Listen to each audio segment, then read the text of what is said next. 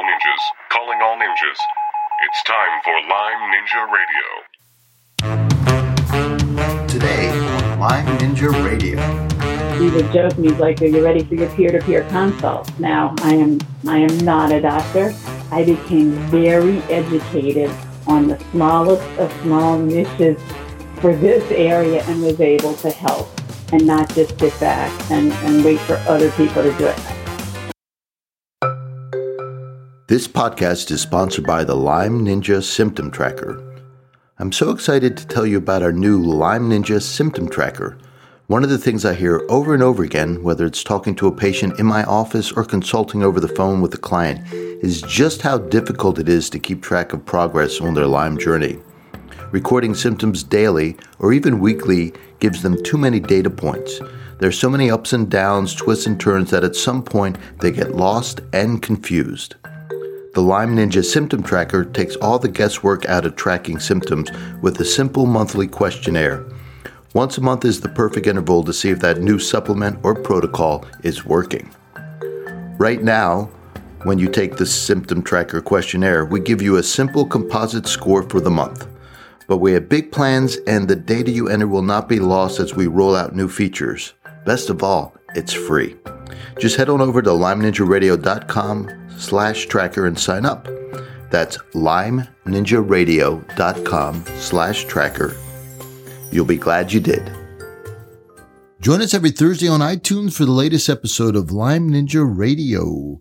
Hello, I'm your host, McKay Rippey, and this is episode number 246 with Stephanie. Also welcome our show producer and the brains behind Lyme Ninja Radio, Aurora. Hello, everybody. And in this episode, you'll learn three main things: how to take care of yourself if you're a primary caretaker of someone with Lyme, how to deal with uncooperative and closed-minded medical practitioners, and why it's always a good idea to keep in touch with a lawyer when your child is sick with Lyme. Thanks, Aurora, and a big shout out to all you longtime Lyme ninjas. You're the reason we have 600,000 downloads, more than 500,000 now. Ooh. That's right, shooting right up. Aurora and I really appreciate you tuning in, and we'd like to thank all you new listeners out there. Welcome to Lyme Ninja Radio. You are now officially a Lyme Ninja. And as you know, Lyme disease is an international problem. Each week we have listeners join you from all over the world. And this past week we've had listeners tune in from Atlanta to Asheville and from Simsbury to South Bend. Thanks, Aurora. I did that one for you. Yeah. Indiana. Yep. Notre Dame. Notre Dame's hosting Virginia this weekend. Go Irish. Beat Wahoos. All right. Thanks, Aurora. Tell us a little bit about today's guest, Stephanie. And she shares the name of our guest last week, but it really is a different person. So don't be confused. This is a different Stephanie. All right. Tell us about Stephanie. It's a tale of two Stephanies. There we go. Stephanie's journey began... Wait, speaking of tales, we do have an update on the most horrible water well week ever. So last week we talked about it breaking and we fixed it twice. Then we had to fix it thrice. And I think it's still not fixed yet. Matter of fact, I know it's not fixed yet. So this is really a great illustration of Plan B. Our first Plan B was actual Plan 1A. I did the same thing, just a little bit better, except it wasn't good enough. So it broke in exactly the same place. The PVC threading exploded off the pipe. And so we moved on to Plan B, C. A real Plan B. So we got a metal piping, and this was awesome. It held, except now the check valve broke. So on to Plan D. Well, yes. Well, that was an unexpected failure. Yes. So now we've got a new check valve in, and we have other problems that are showing up. So I think I'm going to have to climb down into the well. Don't worry, it's not that deep, and it's cement, so it's not going to collapse on me. I'm hoping there's no snakes. Frogs are okay. Tadpoles, crayfish, yeah. Snakes, not so much. We think the check valve is stuck down there, so the pump is working overtime to suck the water through the pipe. And I hope that'll be the last. We'll give you an update next week. Anyway, you must have a Plan B. And the moral of the story. And once you've moved on to Plan B, you need to have a Plan C, because that then becomes your Plan B. Don't give up. And then when plan C works, it will highlight other things that are wrong in the system. So perhaps, yes. And that's kind of phase 3 of your Lyme journey is once you're over everything, then you realize, oh my goodness, there were these other things that I need to address now. And then once the water is fixed completely, then you can move on to the next project, like finish painting the house or getting a job or getting back into relationships and things like that. But it's always moving forward. So have plan A, have plan B, know where you are on your journey, know what the next step is going to be, what's around the bend. It's that important. Okay, now you can tell us about Stephanie. Stephanie's journey began when her son became ill. Within 2 months, her son fell ill from severe psychological and neurological symptoms. Stephanie began her mission to help her son with medical research into Western and alternative medicine. During the course of helping her son heal, she learned how to start taking care of herself, and that was a big part of it. Okay. Once again, we have a mom.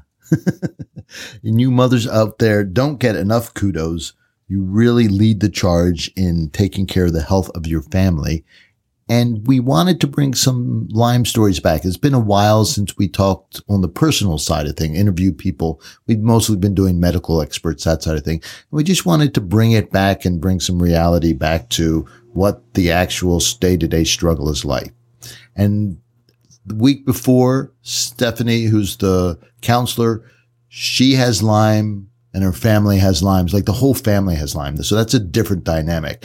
This is more a mom whose son falls ill with Lyme disease and doesn't suffer herself directly with Lyme disease, but how much a struggle it is and how much it can just consume you and how important it is to remember to do some self-care and to take care of yourself. So you don't go completely into the rabbit hole of taking care of your child and forget about yourself and let everything else fall apart. So I think that's the story here.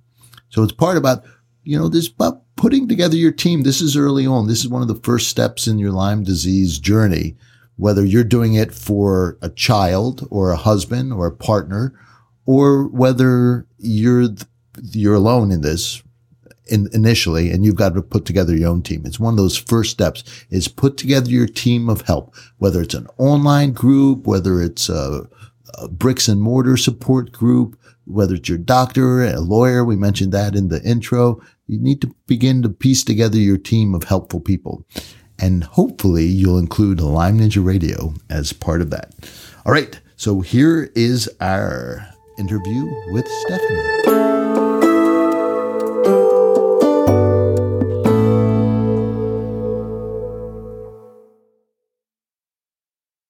Hello, Stephanie. This is McKay Rippey from Lyme Ninja Radio.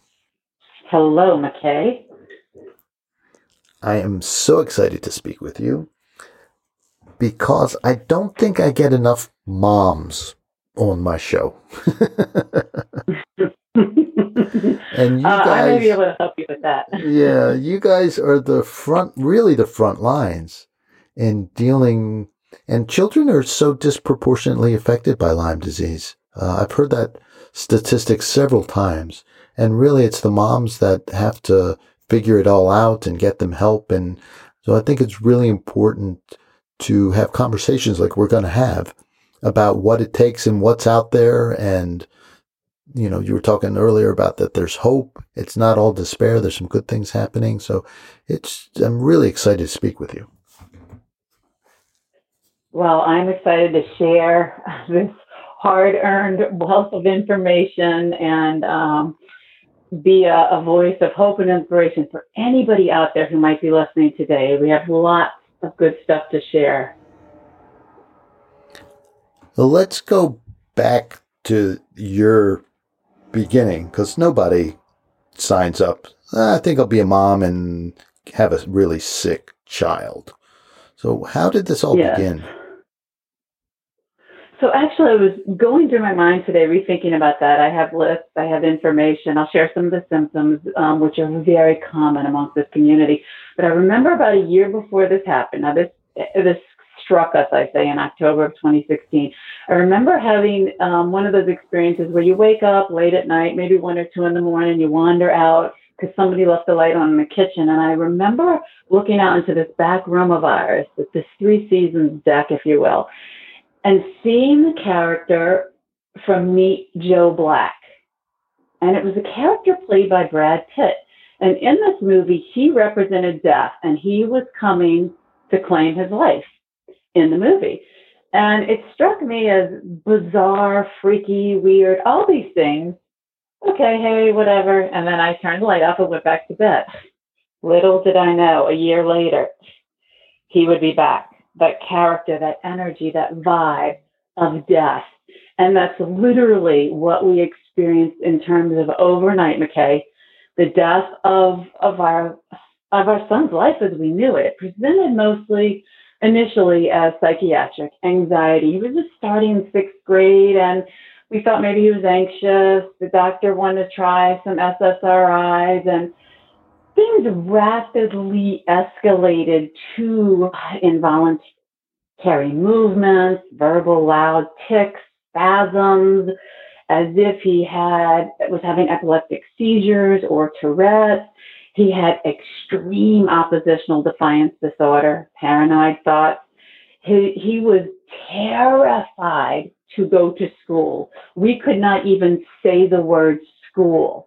That began a cascade of other events where we had to have him assessed. He couldn't even be assessed by the local school psychologist. He would have these episodes where his eyes would kind of roll back in his head. His pupils were huge.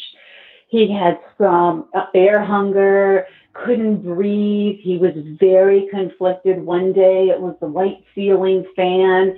The other day it was the TV. It was truly madness in terms of the myriad of symptoms that probably in a 2-month period he developed. So I was going to ask you, you talk about rapid. So within 2 months went from normal 6th grader to what happened to my boy?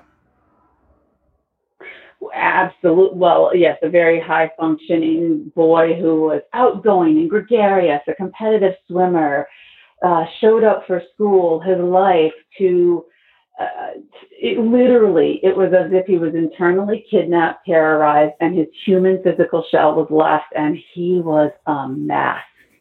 He lost the ability to walk. He had POTS, so he couldn't regulate his blood pressure. And we had a few journeys to hospitals in a different state and then upstate, in which case he was assessed by we had to go in through ER because our local people were of no value. They're like, get to the ER and maybe you can get in and see the doctors. We don't have the kind of help you need here locally. And we're like in upstate New York. So that journey brought on a series of evaluations in which initially, because he didn't score definitively enough on the lame line test they gave him in the hospital, I had to go throw down with the infectious disease doctor about his bands. She said no. So then it became psychiatric in nature. It's all in his head. It's conversion therapy. And they gave him some medicine. And then he goes on suicide watch because it was contraindicated for anybody who would have known about this population. And then we were discharged and sent on our merry way. That was certainly a fun experience. That was the beginning of the nightmare. It's a nightmare. Just absolutely horrific. And it's such a common, the details are different, but the arc of the story, all these Lyme stories are so painfully similar. It's just brutal. Yes, they are. And during this, do you have a moment to breathe and kind of grieve over what's happening, or are you just kind of like in triage and just trying to make it to the next day, the next hour? In some cases, it was the hours. It actually was a blessing that he lost the ability to walk, because in terms of any type of self-harm, which I've known a lot of people whose kids resort to that, he wasn't able to get to the knives. He physically wasn't even really ambulatory, which was heartbreaking and distressing. But then when the intrusive thoughts inside of his head. And Mom, there's monsters inside of me and I'm not sick enough and I just have to hurt myself, of which he was never able to physically do, thank goodness, because if that line gets crossed, then it sends you down a different path. But I would have moments of respite or just sobbing and breaking down like most of us. And I couldn't even be bothered to go sit in the car and cry and hide it. There were times where I just had to collapse where I was, and everybody got to bear witness to that. And it was a challenge for sure. So during this, are you putting together or even thinking about the support you need, or was it all focused on your son? Initially, it was focused on him, and I became this mad person ingesting like all of these books on Lyme, on infectious madness, on Lyme madness, on parasites, on autoimmune and brains under attack. And I would just immerse myself in between. Now, I could only physically leave the house for about 12 hours a week. He had such severe separation anxiety. I was only to negotiate and barter with him and keep him stable for me leaving the house for 12 hours a week. So I had 3 days in which there were 4-hour blocks in which I could leave. So I was able to leave, but my mind was still, a prisoner of sorts, of trying to pursue and waiting for that first doctor appointment and talking to local people that I knew and just getting out there to find some pieces of the puzzle. And on the journey, though, the gift for me was I wasn't beholden to any paradigm. I didn't have to believe in what I was taught in any form of school. I was open to everything, McKay, everything. Freaky stuff, medical stuff, alternative stuff. It did not matter. I was going to find what I needed to find to help this kid get his life back.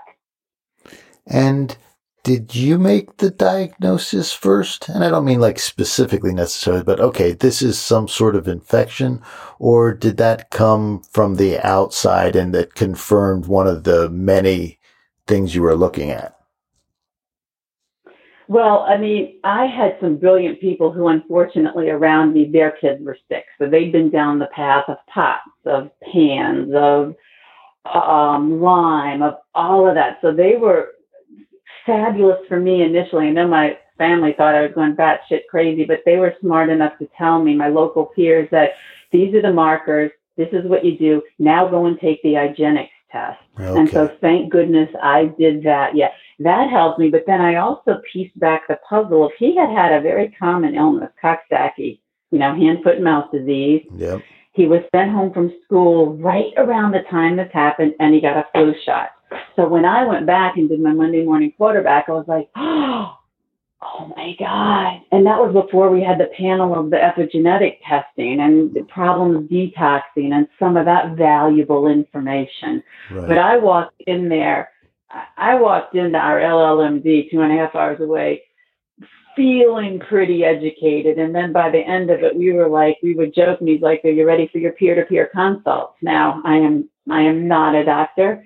I became very educated on the smallest of small niches for this area and was able to help and not just sit back and wait for other people to do it. Like everybody else I've talked to, I had to get off the bench. I had to read PubMed articles beyond just the abstract. I had to listen to summits. I listened to numerous podcasts. That's how I found you, and piece bits and pieces together along with Western medicine, along with labs. This was done with labs, and ultimately our son just wasn't responding. He had to get the PICC line, and we started IV meds, and I became like the nurse all night, overnight, with the other nurse coming in weekly to change out the PICC and the MRI and the full gamut of Western medicine, as well as all of the other alternatives. So when all was said and done, what type of infections was he dealing with? And I'll include mold in there if that was a player. So just like anything. Right. And that was going to be next on my list. We were looking at metals and molds and what have you. So we know it started with the lovely Coxsackie that was active when the horses got released from the barn. And then early on, we had Borrelia, Lyme, We had Bartonella and Babesia, and he had some of the common presenting symptoms. But lucky enough, we only had to wait a little bit under 3 months to get in to see the LLMD. So that was fabulous because right out the gate, we knew what we were dealing with. The torturous journey, as is for everyone, is unlocking what is going to fix and heal your human being, because oils worked or because antivirals worked or whatever myriad or combination you need. You're just like, oh my God, I hope this works for my kid. I've heard good stories. I've read this. I've tried this. And so then it was a matter of, okay, we got a label. So maybe I had an hour of joy and peace and happy dancing. Then I was like, give me the meds, give me the next piece. It's not working. Day 1, day 2, day 3. You know what I'm saying? Lighting of the candles, bowing down, standing on my head. All of this in the hopes that it would work for him. And I do have to say, okay, my husband, oh my gosh, he was such a rock. He was such a rock. Because when this all ended, and I said to him, oh my God, I was so focused on our son. And really just on him, I really didn't do much self-care. I heard it, I this and I that. My self-care was really my research, was really being a medical detective. That gave me peace. That gave me a sense of feeling some power. But my husband had to witness both of us go down in flames, oh my God, and keep it together and keep the money rolling in, because we didn't want to lose our marriage. We didn't want to lose our house. We dipped into our savings. We were lucky that we had those resources. A lot of people don't. They It's so just true. don't. Yeah, it's so true. And it's so difficult. And It is. you are, on one hand, you're fortunate, right? We say you're fortunate, but on, the other hand, it's not an accident. You must had a strong marriage going into it. These things don't happen by accident. Yeah. And at the same time, I understand feeling very fortunate, very grateful, because you see and you hear the stories where the opposite happens, where the marriage falls apart, the family falls apart, or you get attacked from, your friends and family. This is what are you doing? How can you, think it's Lyme? How can you be doing this? They need to be on psychiatric meds. It's clearly a psychiatric problem. How much did you have to fight with the school?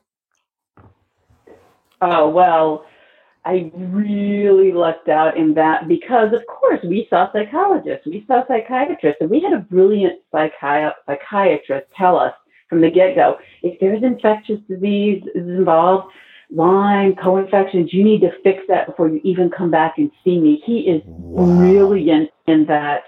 He got it early on. And then when we were reported to Child Protective Services by, such an arrogant infectious disease doctor, simply because my husband told him F you, as we were wheeling our son out of the exam room, as he was telling us, well, this doesn't exist. Your doctor's a quack. Lyme, co-infections, long-term chronic Lyme, pandas, none of it. And that was all within the first 4 minutes of us being there. So we open up the portable wheelchair, get our son in, wheeling him out. And he's like, I'm sorry, with his little minions behind him who he's teaching this fabulous bedside manner to. My husband said, F you. Well, about 2 weeks later, it's Child Protective Services coming to visit us.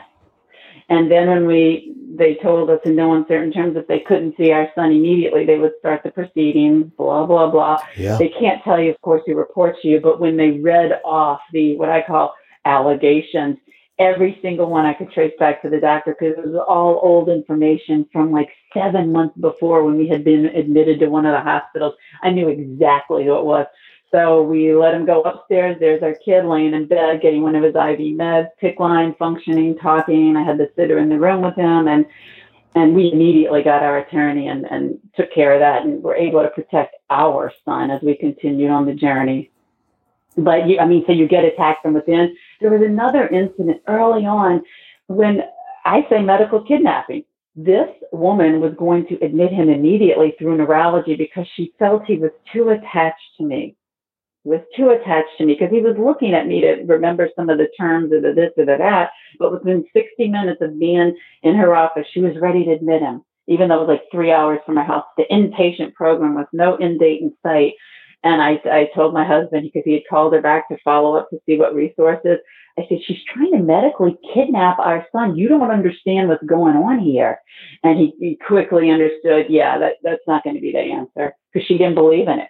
She had a background from pandas, and she was top dog in that branch. And she was very clear this doesn't exist. He was too attached. You know, the whole Munchausen by proxy thing, people get tagged with that often. And it's, you know, it's just, that is truly madness, that because you care about your kid,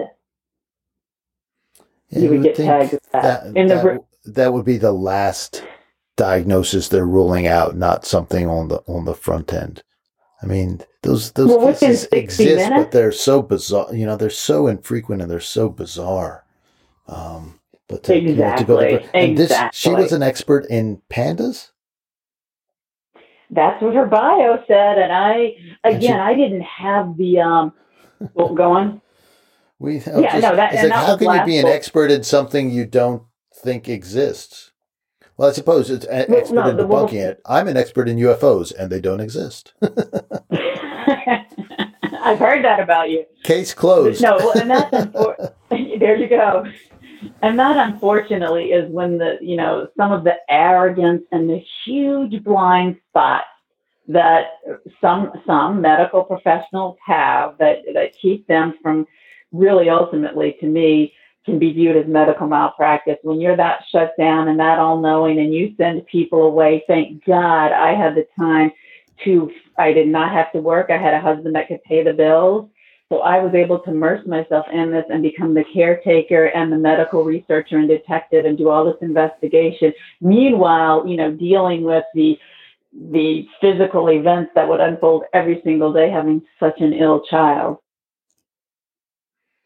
So what did you end up settling in terms of a course of treatment? And I know it must have changed over time, but what are some of the things that made the biggest difference? Because I think people just like to hear, not that it works for everybody or anything like that, but right, okay, this, I've been thinking about this, so maybe this will give me a little more impetus to research it a little bit more. Well, we tried a number of things. The biggest challenge is the oppositional defiance. And our son was very intelligent, and so he would argue against certain, maybe even alternatives. He tried oils for me once. I think we had done, which I loved, an NES treatment. Is that where you put the hand on it with the computer? We did something, but he railed against that. We had tried ACT, which is the codes that you do over the phone. We ultimately, for him, because we needed some buy-in, we needed some compliance, we went more Western medicine with integrative functional medicine, upstate New York. And ultimately, because the antibiotics did not work for him, then we went IV antibiotics, and we did blood work along the way and testing along the way to see what was moving, and ultimately, and tons of supplements, of course, to protect the liver and the gut and the this and that. It wasn't just bombarding him with meds. And then we did IVIG, which thank goodness he sat for, because he did two-day courses. He was able to get it in through the PICC line so he didn't have to keep getting repoked. And he had a saline overnight, so that helped him stay hydrated. And I think ultimately the IVIG treatments that we had money in savings to pull out, that was $40,000, McKay, that we paid. Now, that was top dollar because it was done in the convenience of our doctor's office with the IV nurse, because these kids are skittish. They'll try to jump out of cars. They will lose it at the thought of walking through the door to get in the car. You don't know what you're going to be dealing with in any hour. And that is a 2.5-hour car ride just to get there to do it. And then the nurse comes in the room and all bets could be off. I mean, it really is touch and go. But I think the IVIG definitely helped to reset the immune system. But I really think what we found out on the back end was he had viruses in play. He had HHV6 and Epstein-Barr off the charts in terms of his blood work. So we treated that, and I'm now thinking that even with Lyme and co-infections, that some of the viral components are playing, even in some cases, maybe retroviruses. I've been listening to some information on that lately, and ways that certain shots, when they come in, if they were cultured in a different organism, and then the DNA and the RNA does the reverse transcriptase and starts putting some stuff in the human with whatever your natural genetic makeup is, that I heard it the other day in your show, and it's a great term, a perfect storm, a combination of factors, and then all hell breaks loose. Yeah. So I'm thinking that the identification of the viruses was very important in Chase's recovery in the IVIG. Yeah. Did you think the IV antibiotics had an impact, like just not taking it up a notch? I think what happened was, the problem is so you go in there, you start busting up biofilm, shaking stuff off, then they're giving off their neurotoxins or their toxic waste as they're dying. If the human cannot recycle that and get it out, it becomes chronically and recirculating. Yeah. I think initially we blasted the heck out of everything. He was non-ambulatory. He wasn't even walking around the house like a child who would be homeschooled was. He was out. So all of that gunk and nastiness, I think, was just recirculating. He would not go to a sauna. He wouldn't drink lemon water. We couldn't do any of, say, activated charcoal, any of the detoxing that other patients would be willing, coulda, woulda, shoulda do. He would not do it. He couldn't do it.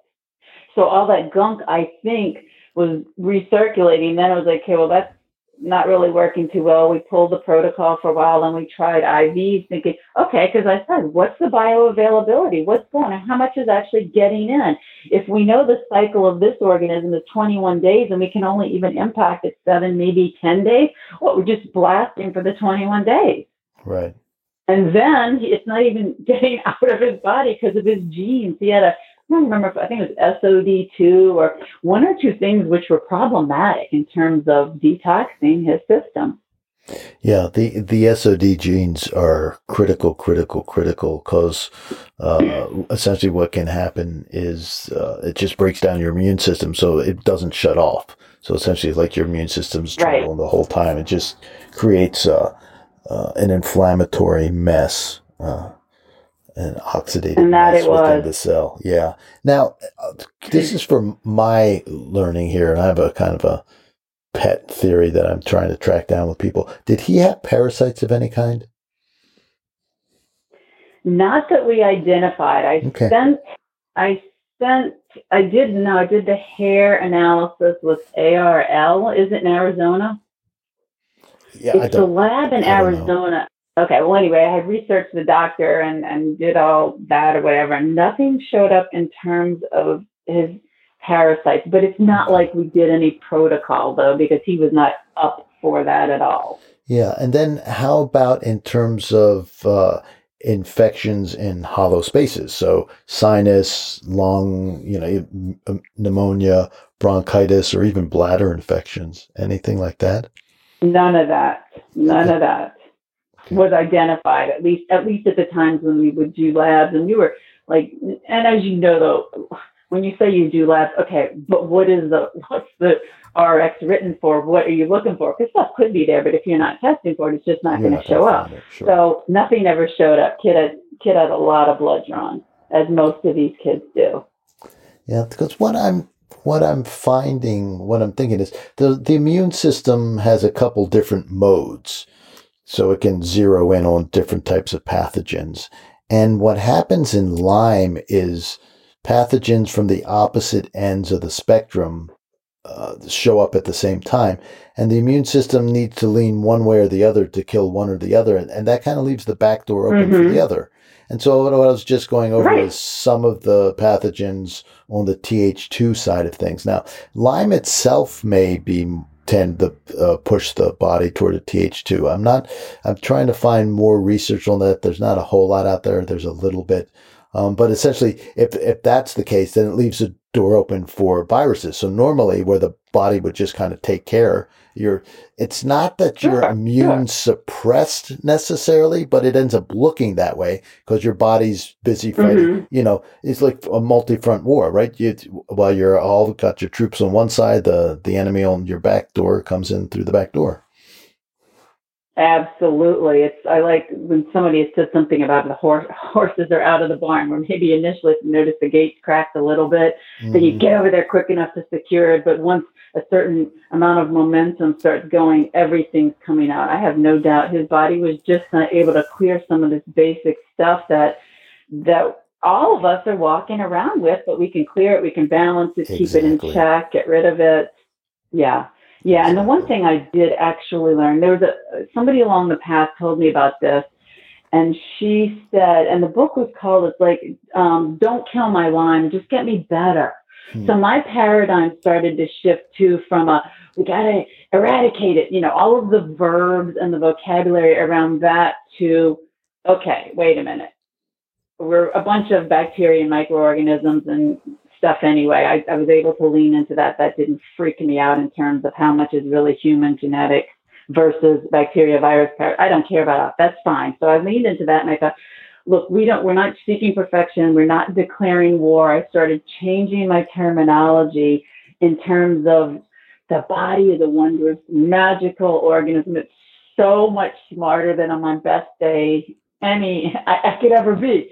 So I'm going to trust and do what I can to clear out the thing so it can resume its natural, brilliant, miraculous ability to heal and thrive. I started going more towards that. Now to him, this was highly annoying. Anything positive or alternative to him just flipped him out. So this was all my internal work and conversations I would have privately, because he would rail against any of this. And I just had to kind of reshift my internal paradigms and the words I was speaking out loud to help him. And I truly believe that was so important for his healing journey.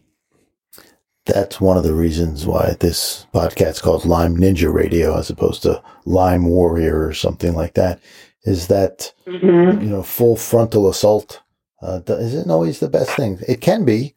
Sometimes you talk to people and they did the IV antibiotics or IV cocktail of antibiotics, and man, they hit it hard for 9 months after being sick for years, and they're better, and that was the right approach. But on the other hand, you hear so many other stories where you do antibiotics for years, I should say months, and sometimes years. And at some point, they kind of say, well, we've been doing this and I'm not any better. And maybe I'm a little bit worse because now my gut's not functioning anymore.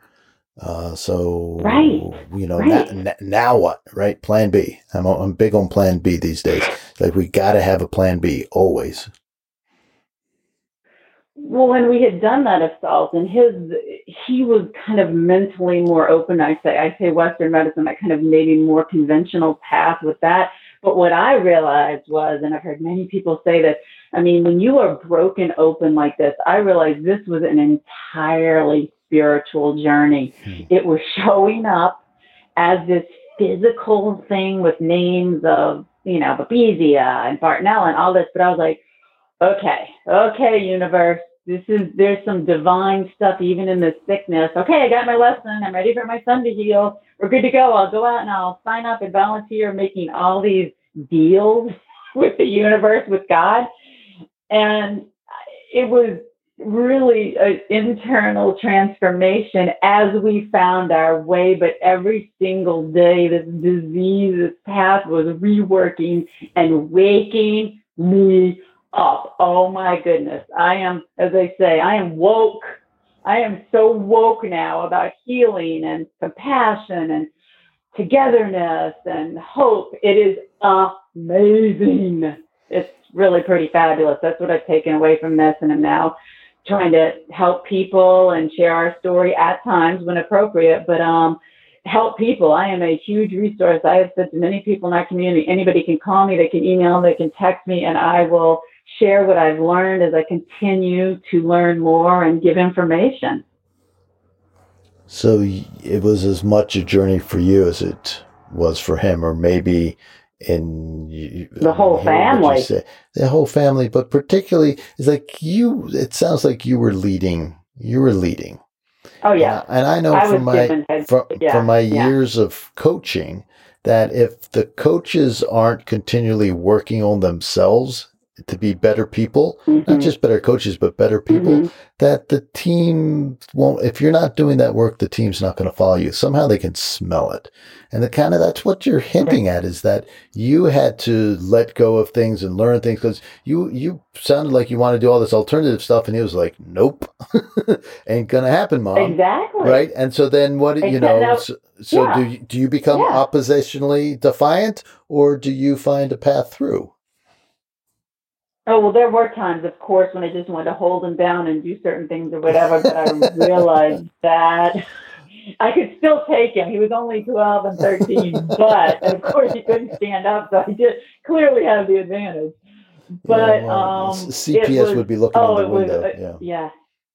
Yeah, really. If they hadn't before, actually, it just was an amazing journey of being broken down, and I had just looked at that beautiful sculpture where the woman was sitting in the yoga pose, and there's cracks in her body, and that light is piercing through, and I had so loved that sculpture. I'm like, gosh, darn it, this is exactly what's happened to me. I feel like I'm being ripped apart and cracked open, literally. And all of this light is shining through. And I'm like, okay, what am I supposed to do with it? What am I supposed to do with it? As we were on the journey, obviously it's easier now to hold this vibration that my son is back to his life and not upstairs hooked up and, having terrors. But it has been an amazing journey to wake our entire family up. But yes, it has helped me take my power back and learn things about healing, really. I mean, yes, I know a few scientific terms and this and that, and everybody's showing up kind of in their wheelhouse. But mine right now is, okay, information and healing. We got this, people. We got it. So let's pause there for a second, because once we've gone through the transformation and we kind of got our butterfly wings out and we're checking ourselves out and saying, hey, look, I'm transformed and I like where I am now. But in the moment that you're cracking open, it's not all, or was it, rainbows and unicorns? No, it was like Dante's 7 levels of hell. Oh my gosh. No, it was terrifying. I would toggle between feelings of, as everybody on this journey does, and many illnesses, I think, of total powerlessness and not wanting to feel like a victim and saying, I am nobody's victim and this is not happening to me. This is happening for me, while sobbing hysterically. I remember a couple nights, my son, he could only, like I say, crawl like a bug. He would scoot his butt and he would use his arms and hands, and he crawled down the stairs and up the stairs to tell my husband, Dad, Mom's breaking down again. I mean, it was just excruciating at times, and yet we'd come through it. And we take a deep breath, the tears would stop, that wonderful feeling of when you sob so hard, whatever chemically happens to the body, which is beautiful. Like, okay, now I'm filled up again for whatever comes next. But it was, pure hell sometimes. But there would be these moments of lightness. And I listened to uplifting messages. I really leaned into that thought of, don't look at where you are, look at where you want to go. I can't stand where we are. I accept it. I make peace, but now I have to redirect my focus immediately. Otherwise, I would just sink further down. So I had to constantly redirect. And at times it was like magical unicorns and fairies and verbalizing the way I wanted it to be and staying off of Facebook so I didn't continue to tell the story, to recreate the story. I had to start go to like my happy place and focus on that. That was a very helpful tool in terms of being in the process, the whole redirect to the story you want to have. And what other resources have you found that you'd like to share with people? Because I know I think you have a list, right? Well, yeah, I mean, I have what's a great resource, I have to say, is Lori Dennis's book, Lyme Madness. It's awesome, She isn't it? lists out it's phenomenal. As I was reading those, we had tried a number of those. We had then tried some other ones, again, with him being limited. So what I also did too, which actually was helpful, there's something called by proxy. So most people think of it in legal terms, but if you're into maybe a little more energy medicine or some alternative stuff, the mother by proxy can do things for her child. So in this case, I mean, I birthed my children. I honestly don't know if you adopted a child from an energy standpoint, how that would flow, but I was told that since you birthed the child through your human body, what other kind would it be? But you can, by proxy, um, advocate or pray or suggest and be the conduit for their healing. Now, that was right up my alley. So I started working with an acupuncturist. And she's like, honey, you're a hot mess. She's here in my neck of the woods. I think you understand the value of acupuncture. Absolutely. But she started to help me get it together so that so that I could be more effective and use my healing through me. And I would lay in bed with him each night. I slept with him every night because initially when he started SSRIs, I'm like, he was still walking. I'm like, I can't get up and have some kid really hurting themselves in the middle of the night. So I was in there with him every night. So I would lay in bed and I would pray. I would direct energy. I would do visualizations, a variety of things from my body to his by proxy as his mother. And then I also sent away for healing to have him healed, long distance healing. I really think that was effective. I remember, McKay, having a dream in January. That was January 8th, 2018, and I had a dream that he walked. And the next day, he walked. It was insane. It was one of those moments where you're like, is this even real? It was just such a sweet, fun little tidbit to this journey that we had been on. But I leaned into that by proxy thing and said, I'm going to get it together. I'm just going to emanate healing beyond the surface level of researching and reading and understanding things. I'm like, I got to go deep, man, on this. We're not going to just solve this at one level. We need a modality of healing tools here. But I think Lyme Madness is a great resource for people. Lori Dennis's book, that's phenomenal. And what did you use? Either to, people in the neighborhood, people on the internet, other books? Yes. Well, I was fortunate enough to run across a group of gals, and this will get into kind of the next piece and what people could do to hopefully get coverage for their family, to start getting some insurance to cover some of the same things that helped our son heal. I met this fabulous group of women who'd been up and running for a number of years called the New York PAT, NYPAT. And Lisa Killian was the person at that time that I first connected with. There's about 9 of us in the group from all over the state. They were already up and running. They had a name. They had contacted their local assemblymen and senators, and they had a bill in process to start this with the Department of Health to get it recognized and ultimately get insurance coverage. So for me, that small group of women was a great community versus the bigger groups on Facebook, which are phenomenal and responsive. I would encourage everybody. You just go to Facebook and there's a variety of pandas. You just have to tell a little bit about your story, and people are very responsive to you could have 20 suggestions probably within an hour for people to get some sense of, okay. You just tell your story and people respond like nobody's business. It's crowdsourcing. It is a phenomenal form of crowdsourcing. Okay, so that's what anybody listening to this right now could go to Facebook, get on there, and man, you're going to get some good information.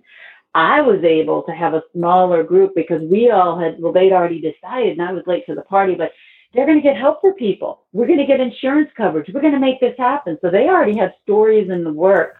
Back in May of 2017, there was a Senate bill and a House bill for this to be recognized, for PANS and PANDAS to be recognized, with the intention of then it moving through insurance to get coverage, okay? Meanwhile, the state of Illinois had been the first state to actually get, it's called Charlie's Law, to actually get coverage for IVIG. I'm not sure if plasmapheresis was on there as well, but people need money to get help and see if this is going to work for them. So we had benefit also, but the state of Illinois and numerous other states were doing in the works. So these fabulous women, I already had this in place. I was able to join the group. We all played different roles at different times. And as of like even January of this year now, there was a bill put forward in the assembly to get some insurance coverage for every health plan for people so that people can get some of what was so beneficial to me and many other people, IVIG, and maybe just some basic medical coverage up front, but some of the biggest players in terms of the bigger forms of immunotherapy. You need money for that. Yeah, it ain't cheap, is it? Like you said. Oh, God, no. No, and everybody wants to be paid up front, and we ran it through insurance, and we were denied, and ultimately we went to the New York Department of Finance, and we got some reimbursement at the end, but that wasn't without a lot of blood, sweat, and tears, because, man, you have to fight for that. You have to fight for those reimbursement dollars. We're trying to get people support, obviously, on the front end, where it's covered, where the state understands this is a medical condition. Oh, and by the way, people heal. Let's help them heal. Otherwise, down the road, they will need, the one guarantee is people will need government dollars because they will have a debilitated lifestyle. Right. So let's help them get healing up front and show up for their lives. Now, you've kind of bounced back and forth between talking about Lyme and PANS and PANDAS. And so some people out there are going to be familiar and kind of hang on, being able to hang with you as you do that. But what's the difference? Like, and what's the difference between the two? Yeah, I can do that. Yeah. Well, okay, so PANS is the umbrella. Okay, PANS, if you could imagine a big umbrella with a lot of type of infectious diseases. It could be bacterial, it could be viral, it could be parasitic. Something crosses the blood-brain barrier, something goes kafluky, and you all of a sudden start to have some neuropsychiatric experiences. And now adults can have PANS and PANDAS. Okay, I was going to say, is this usually with children or sometimes adults as well? Adults as well, and there's been talk of not limiting it to the P. The P stands for pediatric, okay? Right, so when it was discovered in the 80s, just with strep by Dr. Susan Sweeto, she did a kickoff there. That was so smart, I think, just to find one thing and connect with rheumatology and the Cunningham panel and a variety of things. So then they realized, I think, oh my gosh, it's not just strep which can create these neuropsychiatric behaviors. It can be all kinds of stuff. Oh, and now I think there's some consensus. I'm not sitting at the National Institute of Mental Health right now being asked this, but my understanding, there's consensus now that this also doesn't have to happen just to pediatrics. There's adults walking around with this that may or may not have started as they were technically under 18 years of age. Adults have this as well. I had a woman come into my office on Monday, and she's been coming in and out of acupuncture for a while, and she was away for the summer, so she's getting back into the swing of things. And she said, it's been a really rough summer, and it started off with I got strep. We talked about it. It turns out she didn't actually get tested, but her son got sick after her and he got tested and he had strep. So she assumed it's strep. She said, and then it was a sinus infection and then it was pneumonia. And now, she said, I'm kind of like a type A personality anyway. But my anxiety is off the charts. And of course, like you, I'm thinking the same thing. It's like, oh my goodness, we've got to get this infection under control. It's not, even though you're functional and you don't have pneumonia anymore like that, there's something still attacking you. And it's exactly what you're saying, right? And she, up to this point, she's thinking, it's psychiatric, right? It's psychiatric, but it's not. It's not even close. Well, exactly. Only because the symptoms may manifest as psychiatric. Yes. It's a brain injury. Because guess what? It may have crossed the... Yeah, absolutely. Is it in the amygdala? Is it in the other? I cannot think of the other portion of the brain that typically gets annoyed and aggravated. And that's just how it manifests, but that's not the cause of it. Right. She already has a list of potential things to treat. I'm even researching now misdiagnosis of bipolar and schizophrenia. Yeah. That's kind of caught my eye lately in terms of, let's see if there's any underlying infection. Those are just the symptoms. Let's work backwards. What do we have to lose by taking a viral panel? Nothing. We can rule it out. Otherwise, we can treat the virus. And don't forget and see mold. if the symptoms. Right. Oh yes, mold and metals. Yep. Because mold and mold. There's only so many ways the body can fall apart. At some point, it all converges, right, and everything looks similar. Correct. But the triggers, yeah. The triggers are innumerable, and they don't have to be all in one basket, right? You can have a little bit of this. You can be a cafeteria diagnosis. You can have, and that's more Horowitz's idea. 10% here, 10% here, 10% there. Soon everything falls apart. But it's not like, some people, their exposure is obvious, right? They got bit by Lyme. They had by the tick, they have the bullseye rash. It's very clear, and then everything falls apart. Or you get some exposure to heavy metals. You've got, so that's off the charts, and you have a clear, you love, fishing, and you've been eating trout out of the stream for, 20 years, or you eat a can of tuna fish a day or something crazy like that. But a lot of times it's not so obvious, right? It's not so obvious. No, it's like the what is it? The bioaccumulation is the word I'm looking for. Exactly. So the bioaccumulation, all these years. I remember putting aluminum foil on my teeth in the 70s to fake like I had braces. I certainly had amalgam fillings at some point. I'm like, tiny aluminum foil. That's how you got into my gum line and into my brain. And you know what I'm saying? Over all these years, what has accumulated? We have no idea. Really, what has accumulated? And it seems like, so you go back. So my father-in-law, I'm going to wind up with this story, and then I'll give you the last word. My father-in-law tells of using DDT in the barn he was cleaning out. They were killing flies in the 50s, and he didn't have any protective. He had a baseball cap on, right? And it seems like there's a lot of exposures back then, but people, the entire toxic load, right? Dr. Jill Carnahan talks about your toxic bucket. The toxic bucket wasn't as full because there wasn't as much. And so, that's kind of in the back of our mind. A lot of doctors are thinking, well, we all have exposure to stuff. Yeah, but now we've got exposure to 1,000 different things, not just one. Right.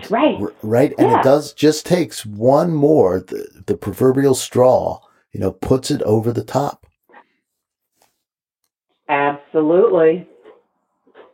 And I think, and that sends you down a path. And in some cases, it's more like low or chronic over time. You just can't show up for your life as well. Your relationship starts to wither. It's not, we had no choice, but ours was so obnoxious and in our face, and it was very violent. But it's sometimes it's just as challenging if it's low grade over a period of 5, 6, you know what I'm saying? Where you kind of even just blow it off over time, and then you're like, what? My life is here now. Oh my God. Oh, right. How Lord. did we get here? Indeed. Wait, well, let me just answer this real quick then. You said, okay, so basically a lot of the pandas, kids, adults, they have as one of their offenders or one of their ongoing issues is Lyme and co-infections, okay, and viruses. So I would not rule out any of that. You still have to check your viruses, your bacteria, your parasites, all of that. But as we all know, you have to get a quality Lyme test. You can't get what they normally offer at your local doctors. That is so important. Adults can have it. There's a fabulous website called Aspire, ASPIRE.org. Many of the heads of all of these fabulous organizations came together, pooled their knowledge. I love the term crowdsourcing. And you will see on their board of directors phenomenal, respectable people in the pandas, and in certain cases, Lyme arena. I would encourage everyone to go there in terms of a resource. If you live in the state of New York, just get online and look up Assembly Bill A2897. Let your local senators and assembly people know you want coverage. You support this.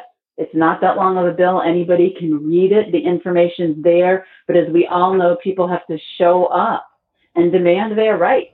seek what they want. But the ladies I've worked with have done so much to get it to this level. We just need some more voices from the people to help this happen. But I have tremendous hope and faith, and there is healing. There is absolutely healing. Healing is here. Healing is now, McKay. It's now. Stephanie, you have been very generous with your time. I really appreciate it. Thank you very much for coming on my show, and we'll have to come back and circle back and hear what happens with this bill and with all these other resources and what you continue to learn. Absolutely. I would be honored, and thank you. Thank you very much for our time together today.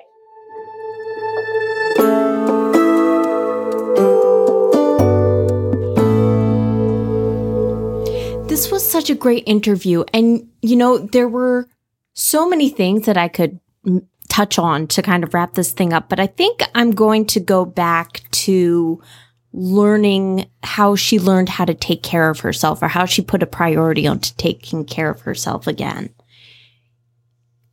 When you're a mom and when your kid gets sick with Lyme disease, you're often, how do I want to say this?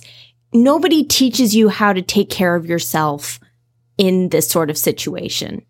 We're just kind of tossed into it. We're just trying to do as best as we can, and nobody sits you down and says, listen, you have to take care of yourself first. Right. It's so true. The analogy that's overused, and it's overused because it's so good, is the airplane analogy. If you lose oxygen and they say, put your oxygen mask on first and then help your child. Because oftentimes what will happen, you're so concerned about the child that you'll pass out trying to help your child, and then you can't help your child anymore. It's such an important thing. You need to take care of yourself so you can take care of your family, all your responsibilities. It's that important. It always helps to have a supportive spouse, but it's not necessary. You can look outside the family for that support. You can look online. There are lots of avenues, but take the time to put that together. You need a team. You can't do Lyme disease alone. That's really important. That's on the first phase of our Lyme Journey Roadmap, is put that team together. And if you want to look at our graphical map, our little outline for the journey to kind of give you ideas, we are still working on filling that out and making it more robust, but you'll have all that you need right there. You have to do some of the work for yourself right now, but it's there for the taking. It's free. Just go to LymeNinjaRadio.com and click on the extras button. You'll find a place to download it there. So I think that about covers it, doesn't it? I think so. We've mentioned just about everything. Thank you for staying with us and listening this long. We really appreciate that. If you have some feedback from us, suggestions for guests, really, we'd love to hear that. Send an email to feedback@LymeNinjaRadio.com. And if you like what we're doing here at Lyme Ninja Radio, hit the subscribe button, and that way you won't miss an episode. And if you really like what we're doing, leave us a review on your podcast app. It helps us reach more people like you. And last, as you longtime Lyme Ninjas know, this podcast would not be complete unless we left you with the Lyme Ninja Fact of the Day. Did you know a ninja once entered a black hole just to see what was in it? Disappointed, the ninja just walked out.